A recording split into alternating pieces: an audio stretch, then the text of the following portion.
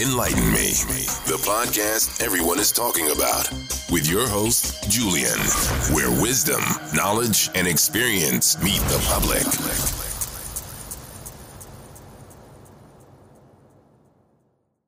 Hey, what's going on? What's going on? This is your host, Julian, on Enlighten Me. You already know what it is. Before we get started, if you can subscribe to my YouTube channel, just search Enlighten Me, as well as Google, Spotify, Amazon, and Apple. Just search Enlighten. If you want to get a hold of me, just go ahead and email me at enlightenmejulian@gmail.com, Julian. And before we go any further, 84 countries, baby. Almost 10K plays. We cooking. And we have a good friend on Fee. How you doing?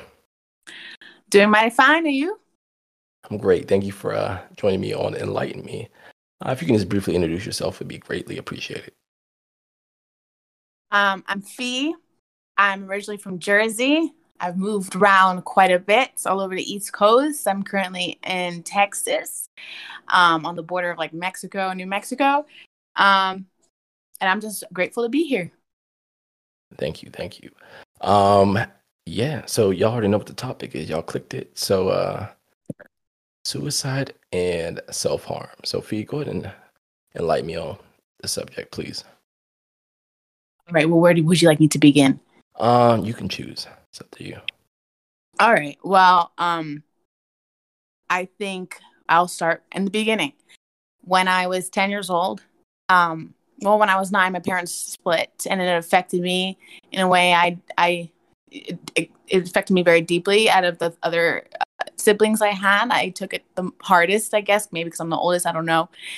But I started to slip into a depression, and I started to cut myself. I preferably would cut my legs, because when the school that I went to, I was colored. I considered a colored girl. I went to a predominantly white school. And this was in Jersey? This was in Jersey, North Jersey, wow. Morris County. There's only certain areas in Morris County where other ethnic groups, kind of come together. But the majority of the towns in Morris County are predominantly white. As a child, I spent a lot of time growing up in the suburbs. So this was a suburban town. It was predominantly white. There's probably like 2 other colored kids and 1 Asian kid in my entire grade. And so I got picked on because, being ethnic, triracial, I had more curves than the white girls. So, and my puberty came in a lot sooner than the white girls. So I got picked on a lot for being what they would call fat. And it was during the time of Paris Hilton, not Kim Kardashian. So it wasn't cute to have some junk in the trunk. And and my thighs were what you would call thunder thighs, I guess. I just hated that area of my body the most. So that's the area that I would hurt. And I had I don't know how I got my hands on a box blade, one of those little box cutters, little thin box cutters. And I just would use that to cut. So they were very fine lines, but that's what I would do. And I would even make smiley faces if I was bored and want to switch it up. I mean, it was really just about releasing all the things I was feeling inside that wasn't being addressed, wasn't being expressed, that I didn't even know I was going through. And this is from them picking on you about your body? Well, that's another factor. But the depression I slipped into was really because of what was going on at home. I remember the day when my father left. I remember that summer like it was yesterday. And it was a messy divorce. And there was a lot of crazy things going on. Things I was hearing that my dad was doing. Seeing my mom go in and out of court. And just hearing all that, being in the whirlwind of it all. And no one stopping to check to see if I was okay. As a mom, if my son was going through something like that, I would want to make sure my son's well-being. It's like, is he okay? But no one stopped to check on me. And how old were you? I'm sorry. I was 10. And a lot of people go through divorces with their parents, but I think mine was so my parents' divorce was so chaotic, and there were so many egregious events that happened with them against each other. And then the years following, they really put me in the middle and used me. And I was there with the courts, when they were going in and out of it, and I heard a lot of it. So And it also just the fact that my parents were divorcing, like that struck me. I slept in my bed with all my dad's shoes and his clothes and his stuff. And then one day it was all gone and I freaked out.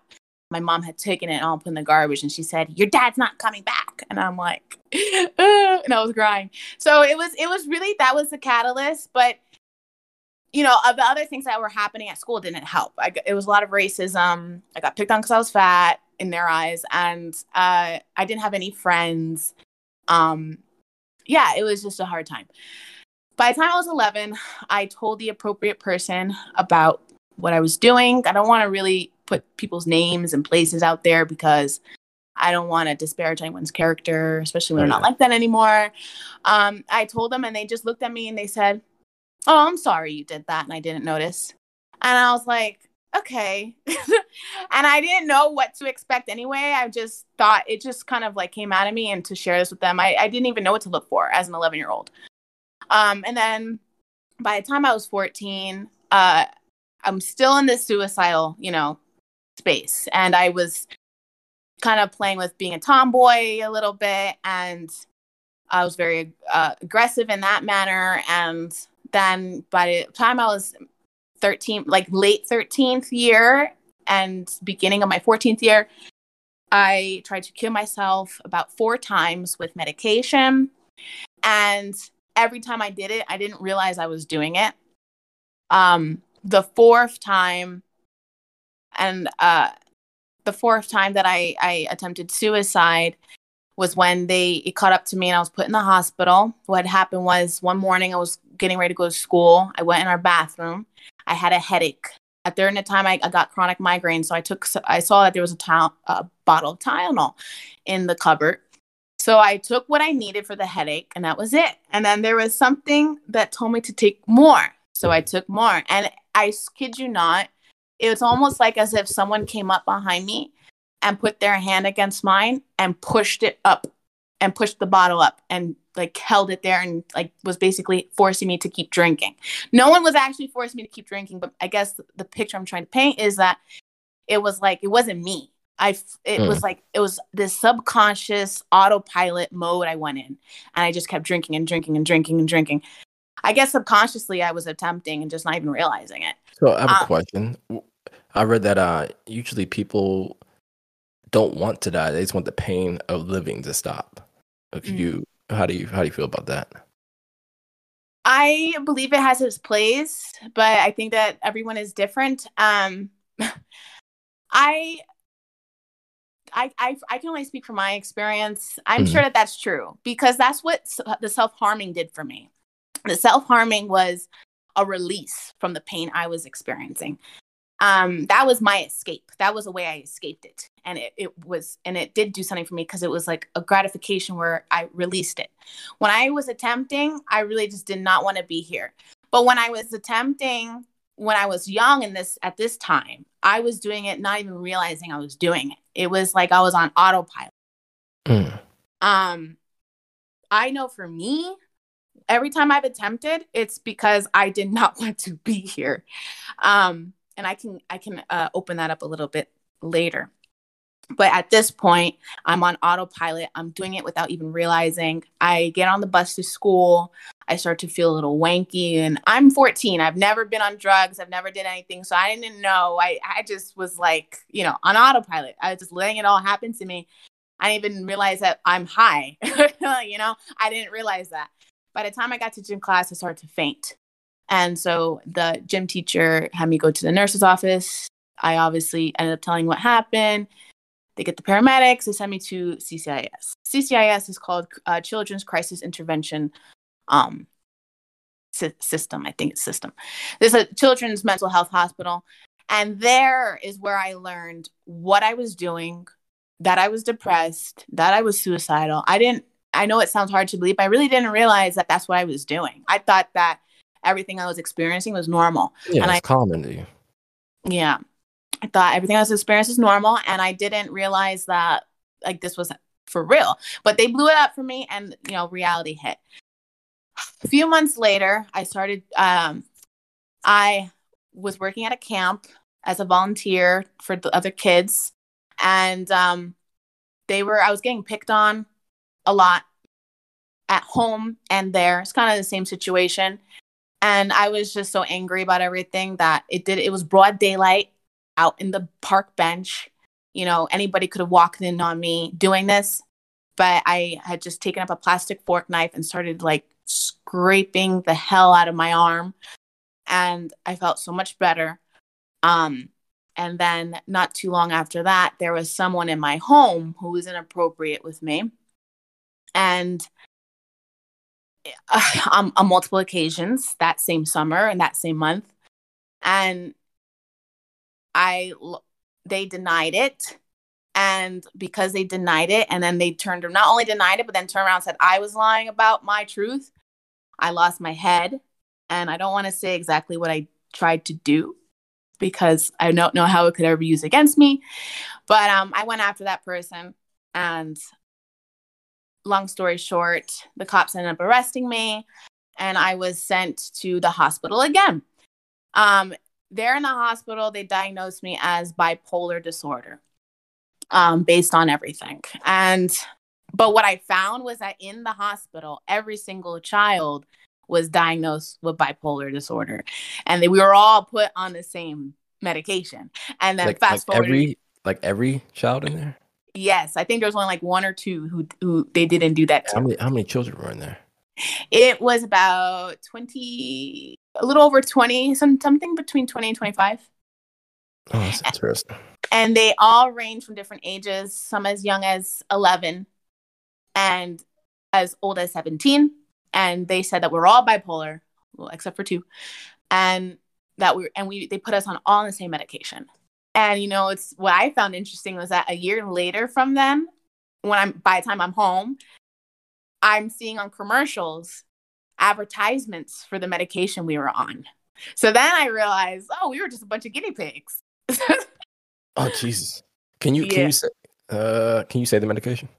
Abilify. I have to Google that later. Abilify is a bipolar disorder medication. They still use it now to this day, or you don't know? No. So what had happened with that diagnosis was that after I left the hospital, I was given a DYFS worker. I was a property of the state. I didn't belong to my mother anymore. And I went through a shelter program, a program at a shelter in Newark, New Jersey. And then from there, I went to another shelter. And then from that shelter, I went to a long-term program and in South Jersey. And moving like around like that, did that increase your depression or anything like that? Or you just what? No, no, moving around didn't increase my depression. I was actually happy to not be in my home. Okay. I was okay with not being in my home. And I was still able to have visits from my mother and talk to her on the phone. I was actually okay with it. What I think affected me a little bit was the kinds of environments that I was in the shelters.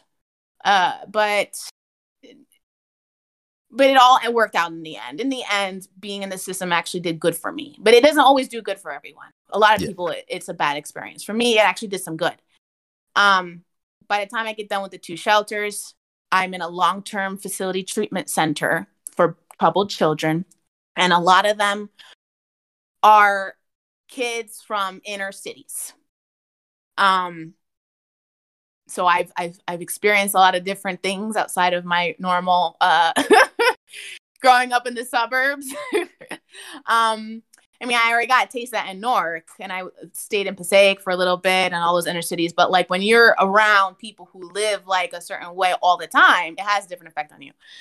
So I remember it wasn't always a great experience, you know, there. I worked on my mental health, but being with the kids, like I remember one morning I was sleeping on the couch, and just imagine you're in a deep, peaceful sleep, and all of a sudden, boom, you get punched in the face. Like that's not a way no one wants to wake up to. Right. So it was a pretty rough ride being there. There was times where I had to fight when I didn't want to fight. There was times where I would have people who I was a buddy with, and all of a sudden they just flip a switch and they start punching you. Like it was crazy. I remember once I got pepper sprayed by a cop because there was a riot that I wasn't even involved in, but because I was around the cop, he just pepper sprayed me. And like he threw me in the cop car. He turned up the heat so it would burn us more. The pepper spray didn't go away for like months. It was in that way, that was difficult. How old were you? I was 14 and 15. I was in the system in the ages of 14 and 15. Okay. Yeah, it was a rough ride. So gotta find this cop. What's his name? Yeah, so I can definitely relate to bad cops, experiences with bad cops. But something happened to me that did affect me also in this regard. Where when I'm gonna open up really big right now. In the shelter in Newark, New Jersey, I trusted a friend of mine. There was a girl I befriended. I trusted her. We were already there for a long time. We already gained seniority. We were granted special permission because we were the most well-behaved children. And with the special permission came a room that had a fire escape. Well, we both decided that since we weren't, certain things were happening where we were like, well, why are we behaving well if this is happening? So she was like, Fee, let's run away. And then I said, where are we going to run away to? Why would we do that? She goes, I know these guys that are my sister's friends. And I'm like, she was my friend, so I trusted her. And I'm young, so I'm wet behind the ears in life. I don't know anything. I just trusted her. And I went along with it. Long story short, we ended up both being taken advantage of. And they weren't guys that were her sister's friends. They ended up being guys she met off of MySpace. And it was terrible, and the authorities were known about it. How old were these douchebags? How old were they? So now I'm looking back, I believe many of them were just in their later teens, like 18, 19, and through their younger 20s. I would say maybe even mid 20s. That's what, yeah, trash.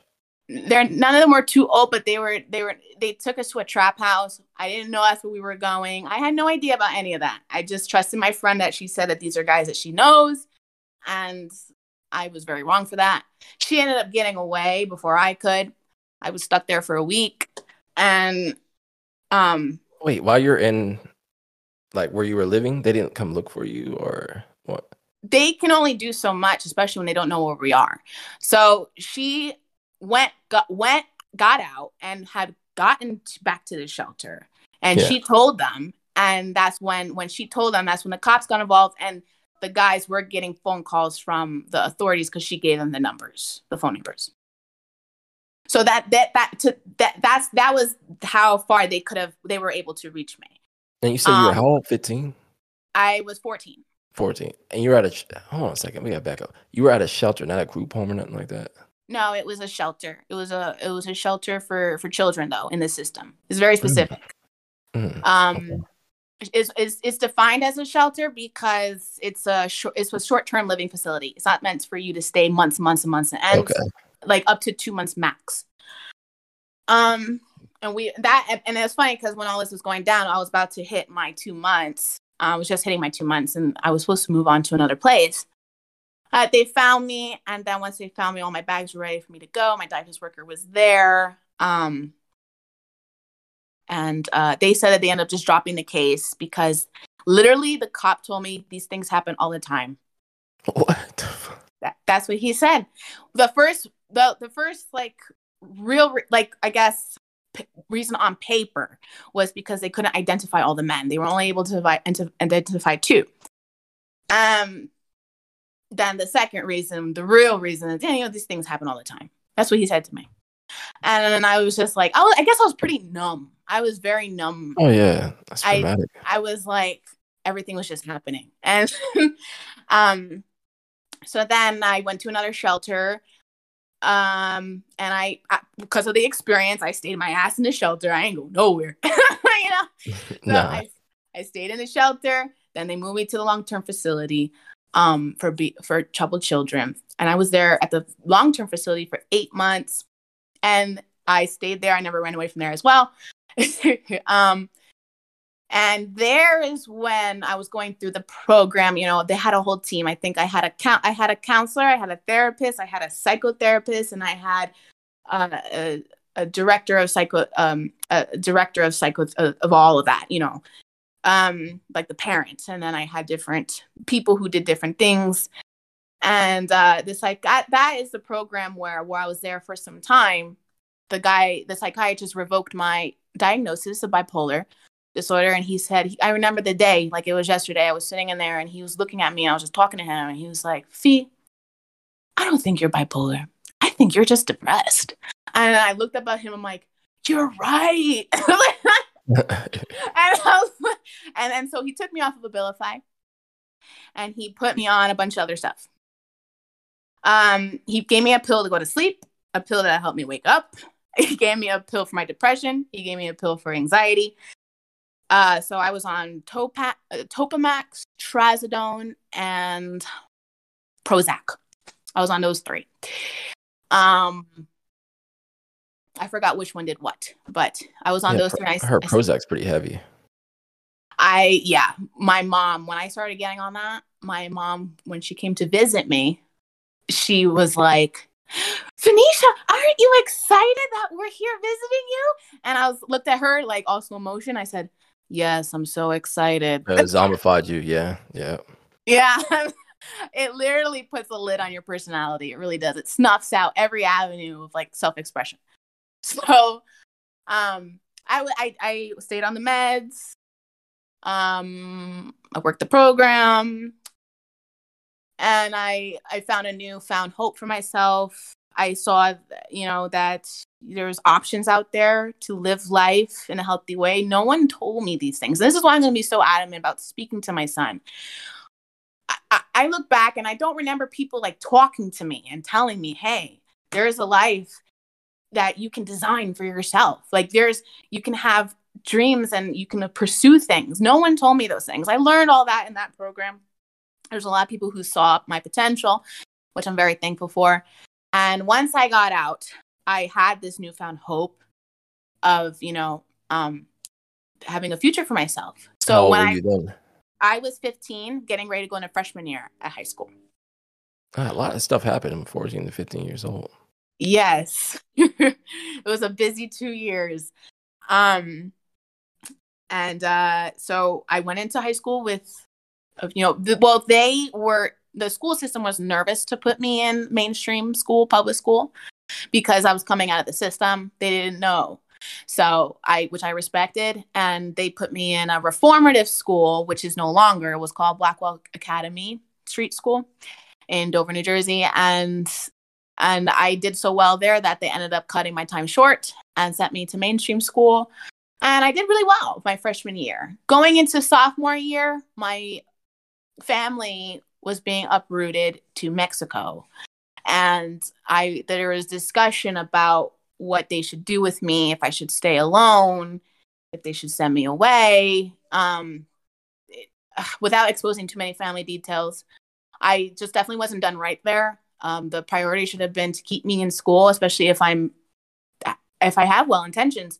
So I just started to get in a depressive mode again. And on top of that, there was things happening at home that were not okay. Let's just say that without exposing too many things about people. And I, coming out of the system, I had learned, because up until that point, I always just obeyed my authorities. I never asked a question. I never said no. I just did whatever the adults told me to do. Being in the system showed me that it kind of exposed me to children defying authority. And I picked up on that. And that gave me comfortability to feel like I can say no, or I can stand up and say how I feel.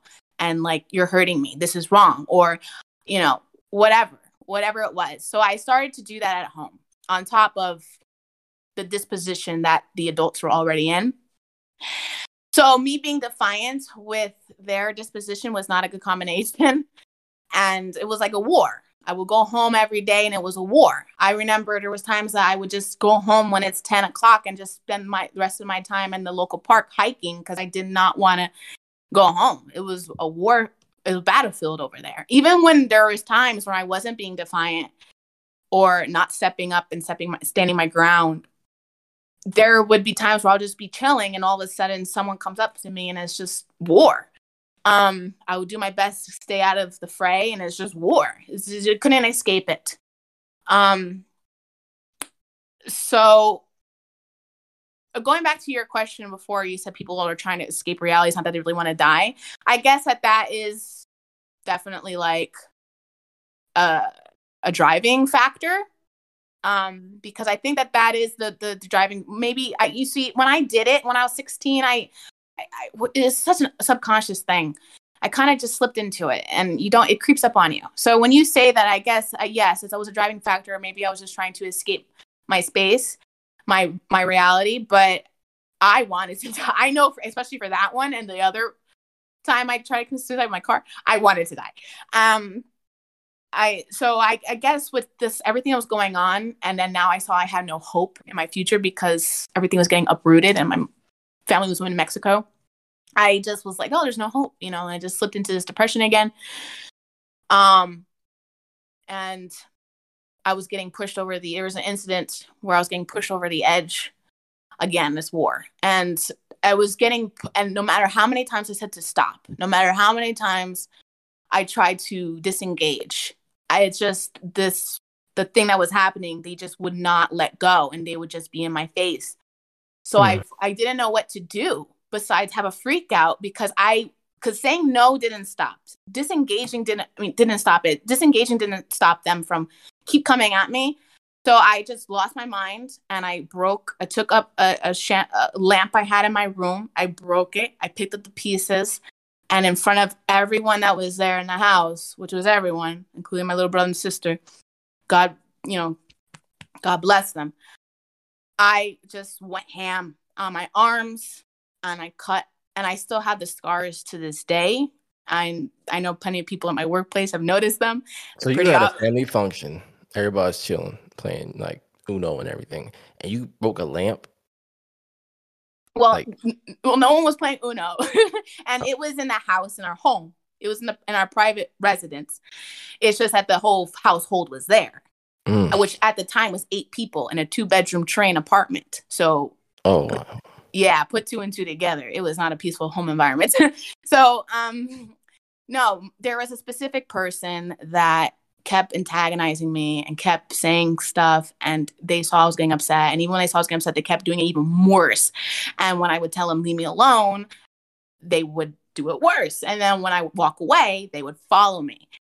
And I know there's not many places to go in that small home. Exactly.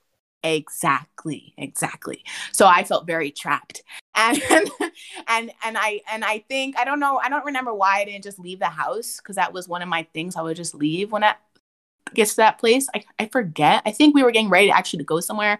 Can't remember, but I remember there was a reason why I couldn't just leave like I typically did, and they were not letting up. I was literally in a corner with this person in my face, and so I just lost my mind. Picked up the lamp, I threw it, and the glass pieces were pretty thick. So my scars are pretty thick. And I didn't even bother to clean it up.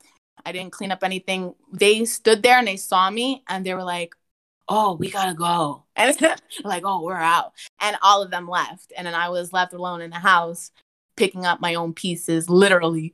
And they all just left the house because of my little freak out. And, so I think a consistent theme with every instance, with every episode, is that I was always left to pick up my own self. Right. And this is where alcoholism kind of came in later on. But not too long after that, I slipped into depression, and my mother had these pain medications. And they were like these little baby ones, and it was a new bottle. I took the entire bottle. It was like over 200 or something. I took all the pills and I drank them all down with beer. And everyone was just having dinner, lounging around, just talking. And yes, it's a small apartment. So I'm just walking around doing this. No one has no idea. No one's paying attention to me. And I don't care. I'm not looking for someone's attention. I'm not looking for someone to stop me. I'm not looking for it. I'm just doing what I got to do. I go straight to my bed and I lay down. And I don't remember anything besides waking up a day and a half later. And I woke up, and then my mother, she goes, you were asleep for a long time. And I was like, and I was like, is she breathing? Like, what are we doing here? Like, she didn't get up to use the bathroom or nothing. That's wild. Exactly. So when that was at the moment, the response didn't surprise me. At the moment, the response didn't even bother me. All I was just angry that I woke up. And now, but then later, years later, I look back and I was like, she didn't care. Of course, later I got angry about it. By the time, I didn't care about it. So 2 questions. How old were you now? 16 about? Yeah, I was 16. And then were you still on medication at this time? No, I wasn't. I had gotten off of it. Because the medication, like we said, it zombifies you. It was getting to a point where I was starting to space out too much, and it was just not working for me anymore. And it fluctuates, because remember, when you're still a teenager, your body is still changing. You know, yeah, definitely. It's a lot of chemical balances going on. Exactly. So that's what was happening to me. So I ended up coming off of it. But I was fine, because I had a drive, I had something I was working for, and a hope. And I was okay with that. But along the way, you know, a lot of doors were broken. A lot of windows were broken. It was just chaos. Home was just chaos. So then I got up from the bed when I went. So I heard her say that. I went and I looked in the mirror, and my entire face is like, has this film around it. And it's sticky and gross. And my lips were all white with this sticky film. And there was a vacancy in my eyes. And I was like, whoa. I was just so numb inside. All I can remember was thinking, whoa, look at me, you know? And I was just so angry that I was still there. I was like, I did all that to myself for nothing. So I'm still fucking here. And, you know, my mother, no one noticed that I had white lips and a frothy film around my face and my body. It was like losing its color. Well, even if they did, they probably didn't. Like you said, they didn't care. So. Right. So, there you go. So fast forward, you have a child. Did you have any more episodes or anything like that after you had a child? Not like to that. No, not to that extremity. No, I had a moment where I kind of broke down, but I kind of imploded inside instead of doing all that other stuff. By the time I had my son, all of those behaviors, I really made peace with it, and it really was in the past, and it still is in the past. I had a mental health break where I kind of was just so wounded by a person that I kind of almost was like emotionally paralyzed, where it manifested in a physical way, where I couldn't pick up my arms, I couldn't pick up my legs, but I wasn't doing all this other stuff. This all was just only before my pregnancy. So you kind of almost triggered what was before. I guess you love this guy or girl or whatever. You know, I don't judge. You loved whoever it was, and they were probably trash, and then they put you in that state. As my son's father, so that's why it affected me so much. He's not trash. No, he's not trash. He's not. In our relationship, he was, and I know he probably won't be having me saying that, but he knows too. He knows, and he'll tell me all the time. Yes, man, we're pretty peasantry during our younger ages.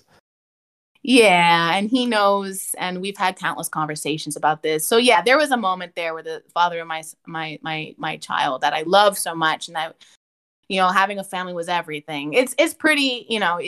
It's not like some guy I'm dating could say something to me and then like Also lose it. No, it's not like that. Yeah, no. It was just, this is my son's father, and my whole heart was so invested in this. And also, like anybody would know, the person you have a child with, it's a different level. It's a whole other layer. Oh, definitely. Yeah, and it was my first.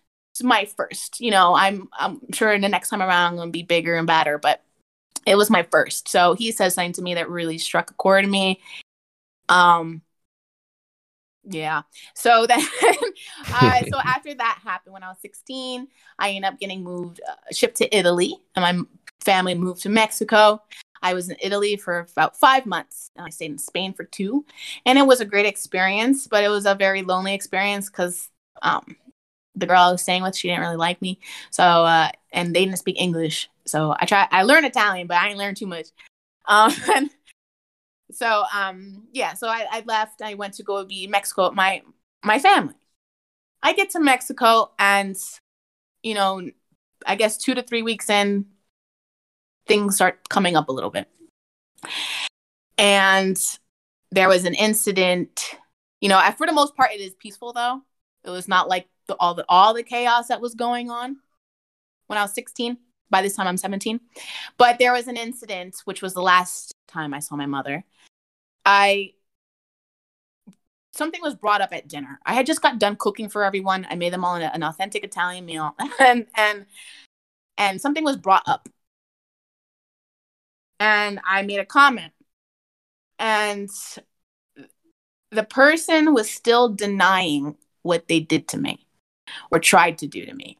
And I was just, it brought back like that feeling, you know, from when I was 14. And how are you going to do something like that to me and then have the nerve to lie about it, and not only lie about it, but turn around and say that I'm lying about something so serious and something that is, you know? So it was just the audacity of it all. So I started fighting with my family, and it got physical between my mother and I, really bad. And she ended up calling the cops on me. And I remember the other person there, he was threatening me, telling me we had a dog, we had a Mastiff. The Mastiff dog, you know, they're big. So the dog chain that we had for him was a big dog chain. It was a metal dog chain. He picks up the dog chain, and I'm getting a little anxiety right now just talking about it. He picks up the dog chain. Well, I'm okay. He picks up the dog chain. He starts smacking the dog chain, like when you do the belt, like you like click it. Yeah. And he starts coming down, and he comes down the stairs. I remember like it was yesterday, and he goes, I'm going to beat your fucking ass with this chain. I'm going to beat your fucking ass with this chain. And I went right up to him. I went in his eyes, and I said, do it. Beat my ass. Go ahead. And then I just kept telling him. I'm there. Because it was real. Yeah. And he looked at me, and he just kept looking at me, and I was standing 10 toes down. I didn't move. I said, do it. And then he just kept looking at me, and then I don't know what happened in him. I have a theory, but I'm not sure. But something changed, and there was humility in his eyes, and he put down the chain. He walked away. And my mother was telling him to do it. So when I saw her doing that, and with everything happening, I was like, nah, this ain't it. The cops came, they arrested me, and this is a Mexican cop car. So it's not like a little comfy, cozy, whoop, whoop. This is a truck. They got in open air. They chain you to the bar. You know, you got all these guys with big guns around you. It's not a nice ride. And, but I was just happy. I was so happy to be in that cop car, even though it wasn't like a comfy US American one. I was so happy to be in that truck and just to be out of the house. I was so happy. And then they brought me to the jail. I was there for 3 days and 3 nights. And it wasn't, and again, it's not American jail, it's Mexican jail. This shit was not clean. And there was no cleaning lady to come around. There was no breaks. You were in that cell for 3 days and 3 nights. You never left. And you had to pee. The toilet's right there, like many jail cells. But they didn't clean it. I remember sleeping with ants, cockroaches. I remember, yeah, it was not fun. But I was, and it was cold. They didn't give you no blanket. It was just cold stone, you know. And they feed you the same rice and beans every day. I never ate. The 3 days and 3 nights I did not eat. That's why I started to hear God's voice. And I was, as terrible as the conditions were, I was just so happy I wasn't at home. I would take that over that house any day. And then I was thinking about everything and reflecting on the 3rd day. And God told me, he literally said, all the other times in the past as an adolescent, every time I would have a thing in the home, every time there would be a piece of me that would hold back to not leave completely. I would want to run away, but there'd be a part of me that just wouldn't let go. This was the first time that I had no reservations at all. And God told me, he said, I believe this was God's voice. He said, it's time to go. It's time to go. It's time to leave her. And I had peace with that. And I knew that's what I was meant to do now. So the person comes up to me in the jail cell and they said, hey, this is Mexico. So they're more transparent than these cops over here. So they come up and they say, hey, we call your mom. She said, that we told her it's time to come get you. She said, she told us to leave you here. And then I was like, yeah, I figured. I said, just let me out. I'll find my way. And Cancun, Mexico is a big city.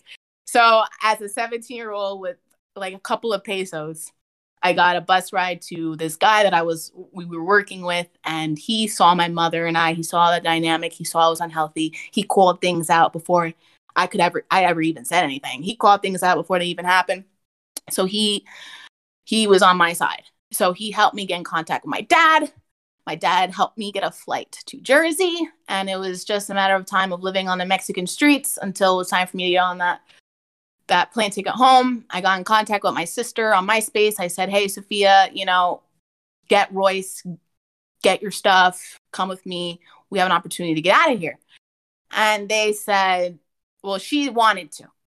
I believe in my heart she wanted to, but I know that she was very little. She was like 10, 11. My brother was 9, Well, he was 10. She was 11. And I went to go get him. I risked seeing the lady again on all that just to go get them. And then when I got there, they weren't going to go through with it. And my mother was saying if I go with my dad or my uncle that she'll disown me. She'll never talk to me again. I said, okay, whatever. So I left, and I get on the plane after 7 days of no shower, same clothes that I got arrested in. I was gross, but I was surviving on the streets, literally. And I get to my dad, and it's all cool.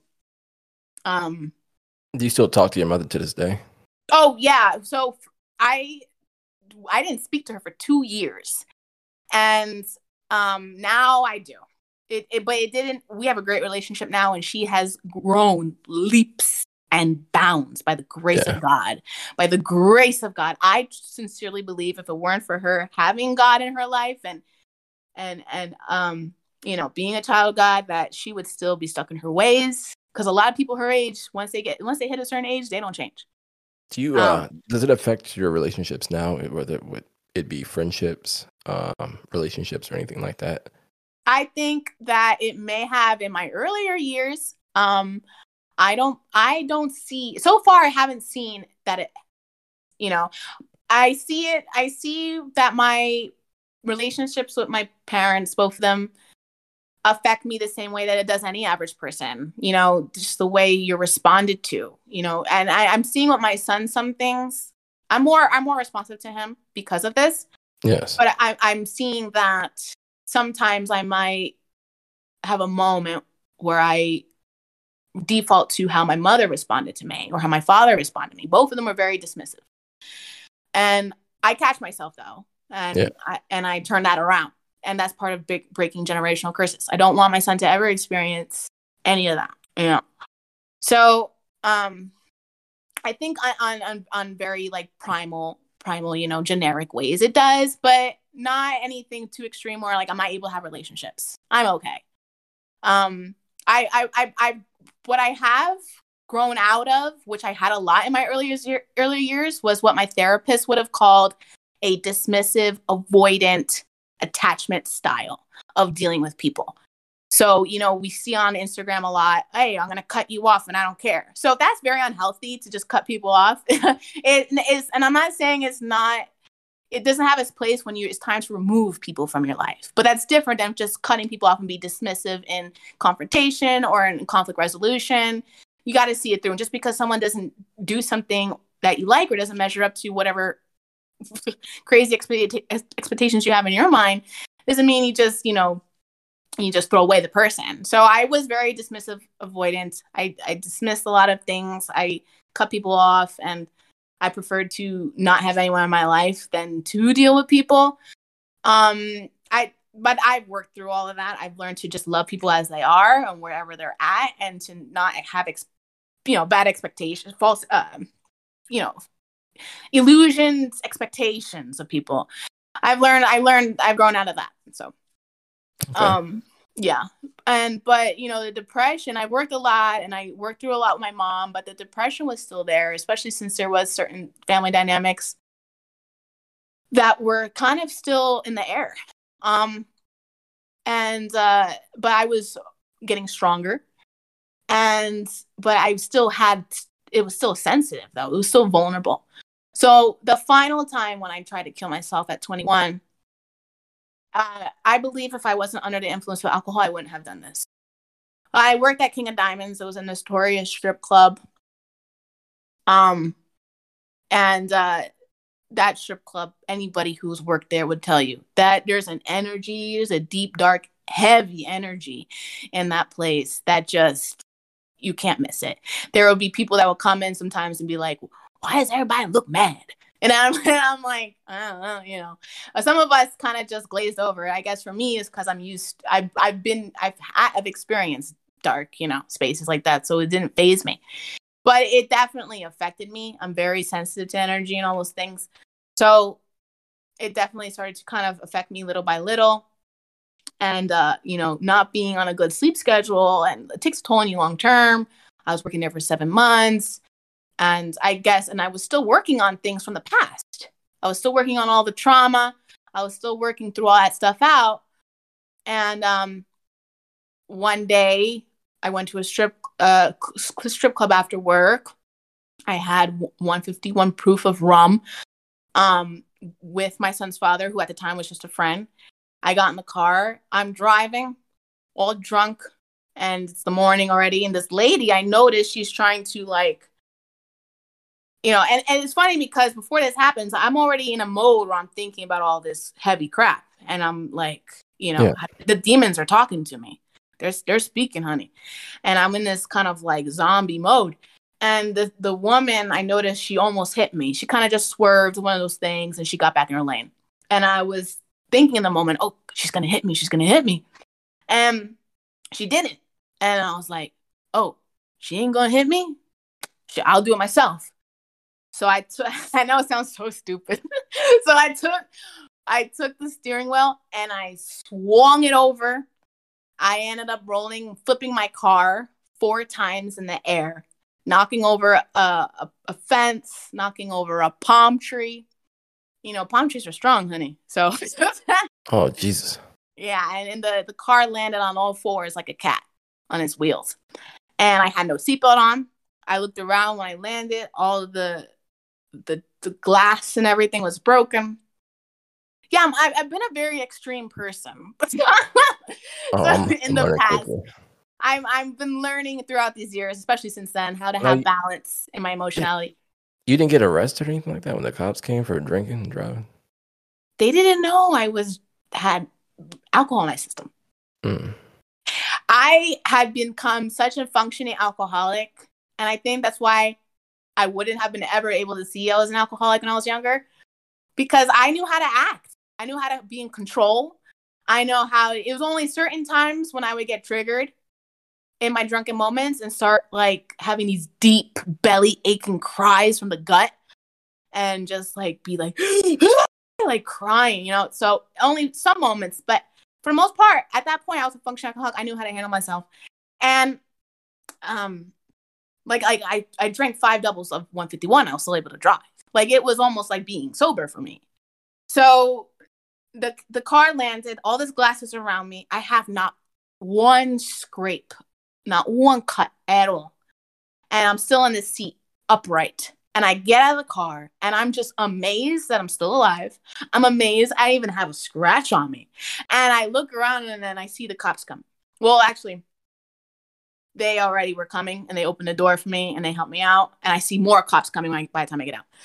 And then they escort me to, because I was deep in the woods at that point. So they escorted me to the ambulance. And they were doing tests on me to see if I can walk, to see if I was fine. And the cops, I kid you not, they had their hands up in the air. They were like, their jaws were dropped to the ground. Their eyes were like, what the hell? They could not believe that I was A-okay. It was like nothing happened to me. I had no concussion, nothing. And I was like amazed myself that I was fine and I had no concussion. And I turned around and said, y'all can't tell me God ain't real. And that's when the alcohol started coming out. But they just thought I was shocked. So they thought I was acting out like that. But no, that was the alcohol. They didn't know I had a drink. I didn't tell them either. And I was like, y'all can't tell me God ain't real. Y'all can't tell me God ain't real. I'm still here. I'm still here. And then, and then once I got out of all this and like I got, a couple of days later, I did really sit back and I was like, wow, like I got to stop trying to kill myself because it's obviously not going to work. And I saw that God's still giving me a pulse, and that means I have a purpose. So that's when it started to change for me. That's when the suicidal stuff really started to stop. Like that's when I really just gave up inside. Even though I had already had years from 16 to 21 of not trying, I was still suicidal. So this moment took away the desire. It took away the thoughts. It really took everything away. Like God really showed out here. And from there, I started going to church more. I started getting my relationship with him back in my relationship with him. Because I was like, well, I owe it to him. And like, if I'm still here, I might as well. Like, you know what I mean? Like, yeah, no, definitely. It brought me back to God. And what would you suggest that to those who are listening about self-harm and suicide? I'm going to be very honest. I don't know if I have anything to suggest except because I've thought about this too. I've thought about what I would tell someone who's in my same shoes. And I think it's difficult for me to say because I know exactly what it's like. And I know it's not too much you can tell people to help them. You really got to want it for yourself. And if you don't want it for yourself, then you're in a constant state of self-loathing, which is usually associated with a constant state of victimization. You're victimizing yourself. And which is, I don't know where I was going with that, but you're in a state of self-loathing and victimization. You can't do anything with that. So I think that you have to just want it for yourself. There was I had a dream when I was in high school. What my dream was to pursue school to become a cop. And the reason what that was is because when I was going through all the chaos at home, there was an officer. Cops were calling me in my house all the time.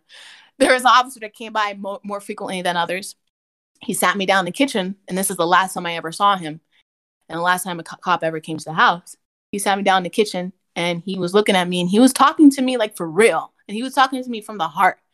And he looked at me like I was a person and not some delinquent, badass kid.